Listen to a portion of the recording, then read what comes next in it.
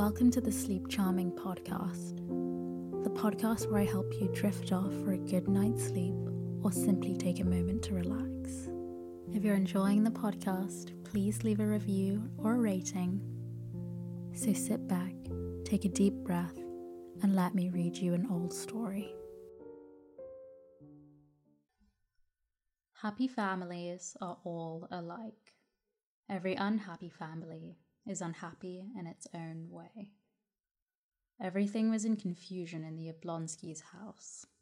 The wife had discovered that the husband was carrying on an intrigue with a French girl who had been a governess in their family, and she had announced to her husband that she could not go on living in the same house with him.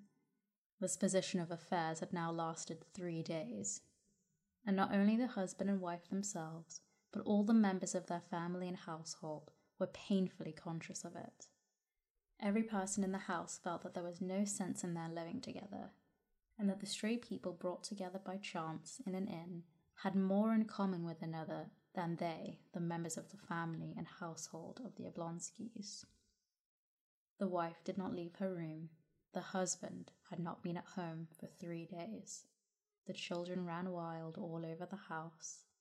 The English governess quarrelled with the housekeeper and wrote to a friend asking her to look out for a new situation. The man cook had walked off the day before just at dinner time. The kitchen maid and the coachman had given warning. 3 days after the quarrel, Prince Stepan Arkadyevitch Oblonsky, Steva, as he was called in the fashionable world, woke up at his usual hour, that is, at 8 o'clock in the morning. Not in his wife's bedroom, but on the leather-covered sofa in his study. He turned over his stout, well-cared-for person on the springy sofa, as though he would sink into a long sleep again. He vigorously embraced the pillow on the other side and buried his face into it. But all at once he jumped up, sat up on the sofa, and opened his eyes. Yes, how was it now, he thought, going over his dream. Now how was it, to be sure? Alabin was giving a dinner at Darmstadt. No, not Darmstadt, but something American. Yes, but then Darmstadt was in America. Yes, Alabin was giving a dinner on glass tables, and the tables sang Il mio tesoro. Not Il mio tesoro, though, but something better. And there were some sort of little decanters on the table. And there were women there too, he remembered. Stepan Arkadyevitch's eyes twinkled gaily, and he pondered with a smile. Yes, it was nice, very nice. There was a great deal more that was delightful, only there's no putting it into words, or expressing it in one's thoughts awake. And noticing a gleam of light peeping in beside one of the serge curtains, he cheerfully dropped his feet over the edge of the sofa, and felt about with them for his slippers, a present on his last birthday, worked for him by his wife on gold-coloured morocco. And as he had done every day for the last 9 years, he stretched out his hand, without getting up, towards the place where his dressing gown always hung in his bedroom. And thereupon he suddenly remembered that he was not sleeping in his wife's room, but in the study. And why? The smile vanished from his face. He knitted his brows.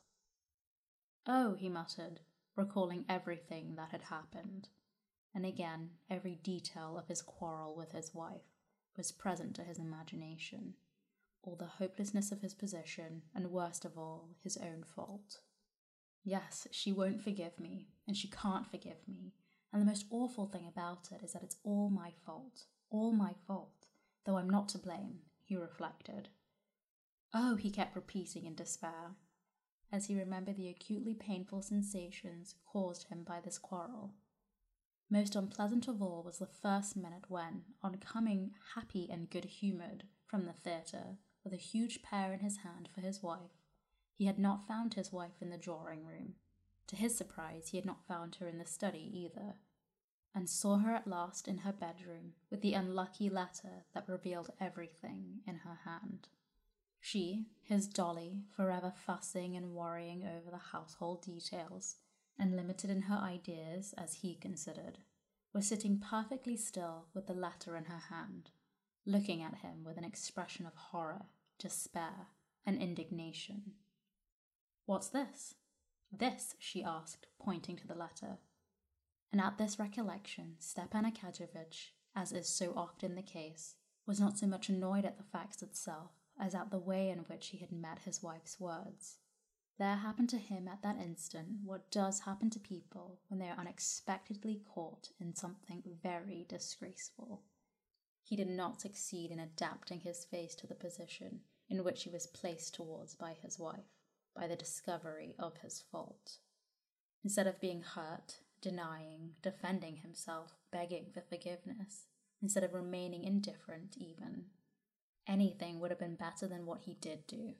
His face, utterly, involuntarily, reflex-spinal action, reflected Stepan Arkadyevitch, who was fond of physiology, utterly, involuntarily assumed its habitual good-humoured and therefore idiotic smile.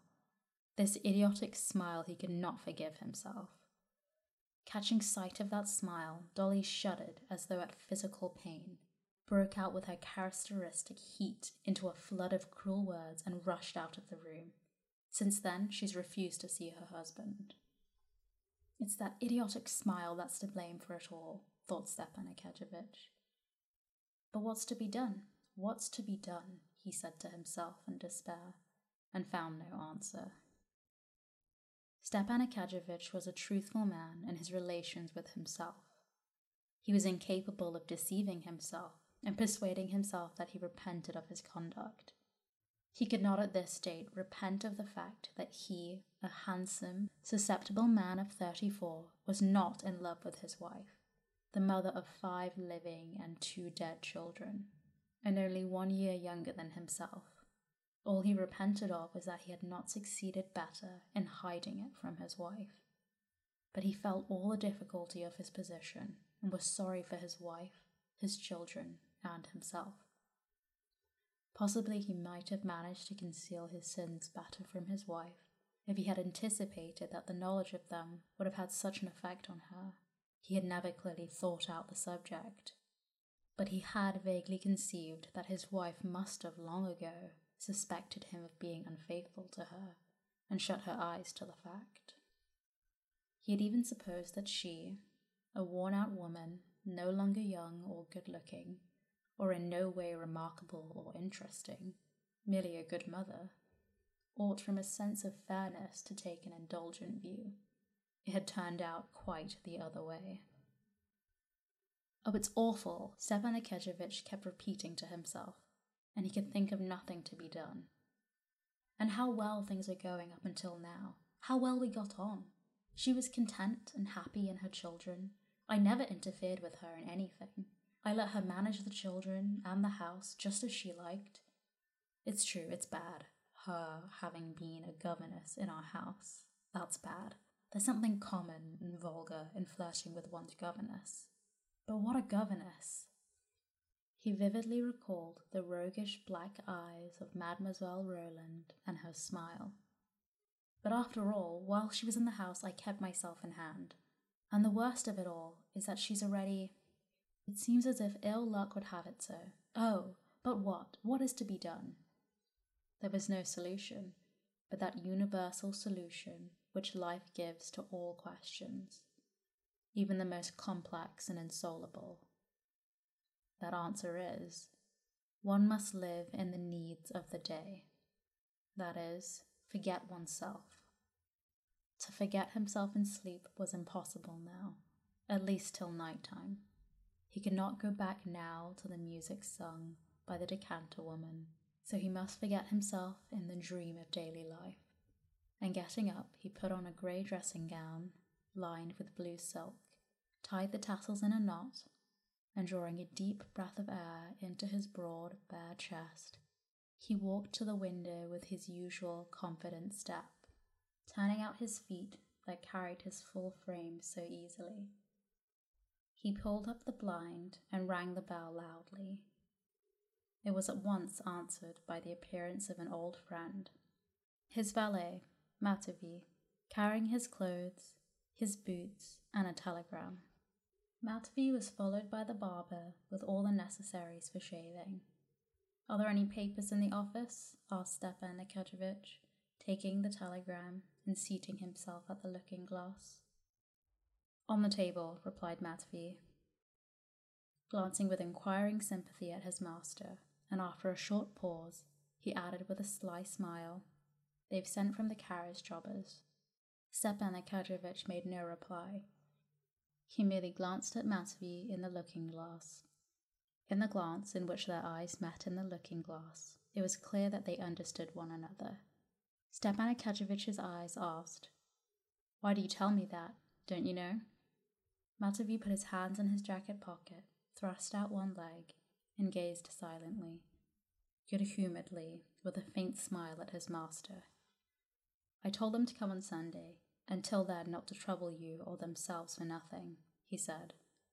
He had obviously prepared the sentence beforehand. Stepan Arkadyevitch saw Matvey wanted to make a joke and attract attention to himself. Tearing open the telegram, he read it through, guessing at the words, misspelt as they always are in telegrams, and his face brightened. "Matvey, my sister Anna Arkadyevna will be here tomorrow," he said, checking for a minute the sleek, plump hand of the barber, cutting a pink path through his long, curly whiskers. "Thank God," said Matvey, showing his response that he, like his master, realized the significance of this arrival. That is, that Anna Arkadyevna, the sister he was so fond of, might bring about a reconciliation between husband and wife. "Alone or with her husband?" inquired Matvey. Stepan Arkadyevitch could not answer, as the barber was at work on his upper lip, and he raised one finger. Matvey nodded at the looking-glass. "Alone? Is the room to be got ready upstairs?" "Inform Darya Alexandrovna where she orders." "Darya Alexandrovna?" Matvey repeated, as though in doubt. "Yes, inform her. Here, take the telegram, give it to her, and then do what she tells you." Matvey understood, but he only said yes, sir. Stepan Arkadyevitch was already washed and combed and ready to be dressed, when Matvey, stepping deliberately in his creaky boots, came back into the room with the telegram in his hand. The barber had gone. "Darya Alexandrovna told me to inform you that she's going away. Let him do, that is you, as he likes," he said, laughing only with his eyes and putting his hands in his pockets. He watched his master, with his head on one side. Stepan Arkadyevitch was silent a minute. Then a good-humoured and rather pitiful smile showed itself on his handsome face. "Matvey," he said, shaking his head. "It's all right, sir. She will come round," said Matvey. "Come round?" "Yes, sir." "Do you think so?" "Who's there?" asked Stepan Arkadyevitch, hearing the rustle of a woman's dress at the door. "It's I," said a firm, pleasant woman's voice, and the stern, pock-marked face of Matrona Philimonovna, the nurse, was thrust in at the doorway. "Well, what is it, Matrona?" queried Stepan Arkadyevitch, going up to her at the door. Although Stepan Arkadyevitch was completely in the wrong as regards his wife, and was conscious of this himself, almost everyone in the house, even the nurse, Darya Alexandrovna's chief ally, was on his side. "Well, what now?" he asked disconsolately. "Go to her, sir. Own your fault again. Maybe God will aid you. She's suffering so, it's sad to see her. And besides, everything in the house was topsy-turvy. You must have pity, sir, on the children. Beg her forgiveness, sir. There's no help for it. One must take consequences." "But she won't see me. You do your part. God is merciful." "That'll do. You can go," said Stepan Arkadyevitch, blushing suddenly. "Well now, do dress me." He turned to Matvey and threw off his dressing gown decisively. Matvey was already holding up the shirt like a horse's collar and blowing off some invisible speck. He slipped it with obvious pleasure over the well-groomed body of his master. When he was dressed, Stepan Arkadyevitch sprinkled some scent on himself, pulled down his shirt cuffs, distributed into his pockets his cigarettes, pocketbook, matches, and a watch with a double chain and seals. and shaking out his handkerchief, feeling himself clean, fragrant, healthy, and physically at ease, in spite of his unhappiness. He walked with a slight swing on each leg into the dining room, where coffee was already waiting for him, and besides the coffee, letters and papers from the office. He read the letters. One was very unpleasant, from a merchant who was buying a forest on his wife's property. To sell this forest was absolutely essential, but at present, until he was reconciled with his wife, the subject could not be discussed. The most unpleasant thing of all was that his pecuniary interests should in this way enter into the question of his reconciliation with his wife, and the idea that he might be led on by his interests, that he might seek reconciliation with his wife on the account of the sale of the forest. That idea hurt him. When he had finished the letters, Stepan Arkadyevitch moved the office papers close to him, rapidly looking through 2 pieces of business, made a few notes with a big pencil, and pushing away the papers, turned to his coffee. As he sipped his coffee, he opened a still damp morning paper and began reading it. Stepan Arkadyevitch took in and read a liberal paper, not an extreme one, but one advocating for the views held by the majority, and in spite of the fact that science, art, and politics had no special interest for him, he firmly held those views on all these subjects, which were held by the majority and by his paper. He only changed them when the majority changed them. Or more strictly speaking, he did not change them, but they imperceptibly changed of themselves within him. Stepan Arkadyevitch had not chosen his political opinions or his views. These political opinions and views had come to him of themselves, just as he did not choose the shapes of his hat and coat, but simply took those that were being worn.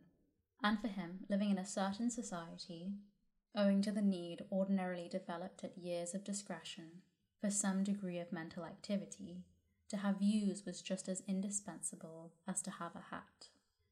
If there was a reason for his preferring liberal to conservative views, which were held also by many of his circle, it arose not from him considering liberalism more rational, but from its being in closer accordance with his manner of life. The Liberal Party said that in Russia everything is wrong, and certainly Stepan Arkadyevitch had many doubts, and was decidedly short of money. The Liberal Party said that marriage is an institution quite out of date, and that it needs reconstruction, and family life certainly afforded Stepan Arkadyevitch little gratification, and forced him into lying and hypocrisy, which was so repulsive to his nature. The Liberal Party said, or rather allowed it to be understood, that religion is only a curb to keep in check the barbarous classes of the people, and Stepan Arkadyevitch could not get through even a short service without his legs aching from standing up, and could never make out what was the object of the terrible and high-flown language about another world, when life might be so very amusing in this world. And with all of this, Stepan Arkadyevitch, who liked a joke, was fond of puzzling a plain man by saying that if he prided himself on his origin, he ought not to stop at Rurik and disown the first founder of his family, the monkey. And so liberalism had become a habit of Stepan Arkadyevitch, and he liked his newspaper as he did his cigar after dinner for the slight fog it diffused in his brain. He read the leading article, in which it was maintained that it was quite senseless in our day to raise an outcry that radicalism was threatening to swallow up all conservative elements, and that the government ought to take measures to crush the revolutionary hydra. That, on the contrary, in our opinion, the danger lies not in the fantastic revolutionary hydra, but in the obstinacy of traditionalism, clogging progress, etc., etc. He read another article too, a financial one, which alluded to Bentham and Mill, and dropped some innuendos reflecting on the ministry. With his characteristic quick-wittedness, he caught the drift of each innuendo, divined whence it came, and at whom and on what ground it was aimed, and that afforded him, as it always did, a certain satisfaction. But today that satisfaction was embittered by Matrona Filimonovna's advice, and the unsatisfactory state of the household. He read too that Count Beist was rumoured to have less for Wiesbaden, and that one needed to have no more grey hair, and of the sale of a light carriage, and of a young person seeking a situation. But these items of information did not give him, as usual, a quiet, ironical gratification. Having finished the paper, a second cup of coffee, and a roll and butter, he got up, shaking the crumbs of the roll off his waistcoat, and squaring his broad chest, he smiled joyously, not because there was anything particularly agreeable in his mind. The joyous smile was evoked by good digestion. But this joyous smile at once recalled everything to him, and he grew thoughtful.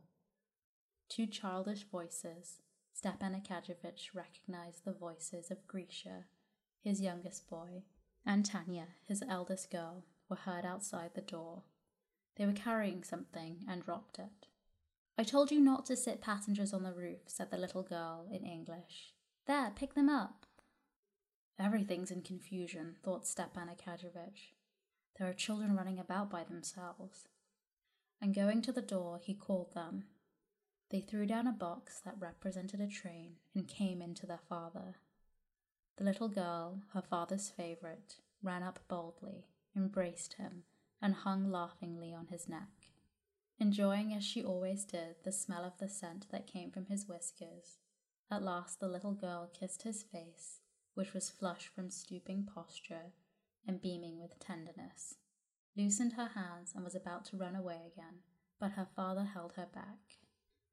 "How is Mama?" he asked, passing his hand over his daughter's smooth little neck. "Good morning," he said, smiling to the boy who had come up to greet him.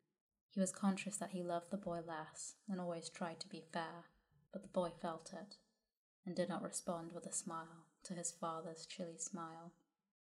"Mama, she's up," answered the girl. Stepan Arkadyevitch sighed. That means she's not slept again all night, he thought. Well, is she cheerful? The little girl knew that there was a quarrel between her father and mother, and that her mother could not be cheerful, and that her father must be aware of this, and that he was pretending when he asked about it so lightly. And she blushed for her father. He at once perceived it, and blushed too. "I don't know," she said. "She did not say we must do our lessons, but she said we were to go for a walk with Miss Hoole to Grandma's." "We'll go, Tanya, my darling. Oh, wait a minute, though," he said, still holding her and stroking her soft little hand. He took off the mantelpiece, where he had put it yesterday, a little box of sweets, and gave it to her, picking out her favourites, a chocolate and a fondant. "For Grisha?" said the girl, pointing to the chocolate. Yes, and still stroking her little shoulder, he kissed her on the roots of her hair and neck and let her go. "The carriage is ready," said Matvey, "but there's someone to see you with a petition." "Been here long?" asked Stepan Arkadyevitch. "Half an hour." "How many times have I told you to tell me at once?" "One must let you drink your coffee in peace at least," said Matvey, in the affectionately gruff tone with which it was impossible to be angry. "Well, show the person up at once," said Oblonsky, frowning with vexation. The petitioner, the widow of a staff captain, Karenina, came with a request impossible and unreasonable, but Stepan Arkadyevitch, as he generally did, made her sit down, heard her to the end attentively without interrupting her, and gave her detailed advice as to how and to whom to apply, and even wrote her in his large, sprawling, good and legible hand a confident and fluent little note to a personage who might be of use to her. Having got rid of the staff captain's widow, Stepan Arkadyevitch took his hat and stopped to recollect whether he had forgotten anything. It appears that he had forgotten nothing, except what he wanted to forget, his wife. He bowed his head, and his handsome face assumed a harassed expression. To go or not to go, he said to himself. And an inner voice told him he must not go, that nothing could come of it but falsity, that to amend, to set right their relations was impossible, because it was impossible to make her attractive again and able to inspire love, or to make him an old man and not susceptible to love. Except deceit and lying, nothing could come of it now, and deceit and lying were opposed to his nature. It must be some time, though. It can't go on like this, he said, trying to give himself courage. He squared his chest, took out a cigarette, took 2 whiffs at it, flung it into a mother-of-pearl ashtray, and with rapid steps walked through the drawing room and opened the door into his wife's bedroom.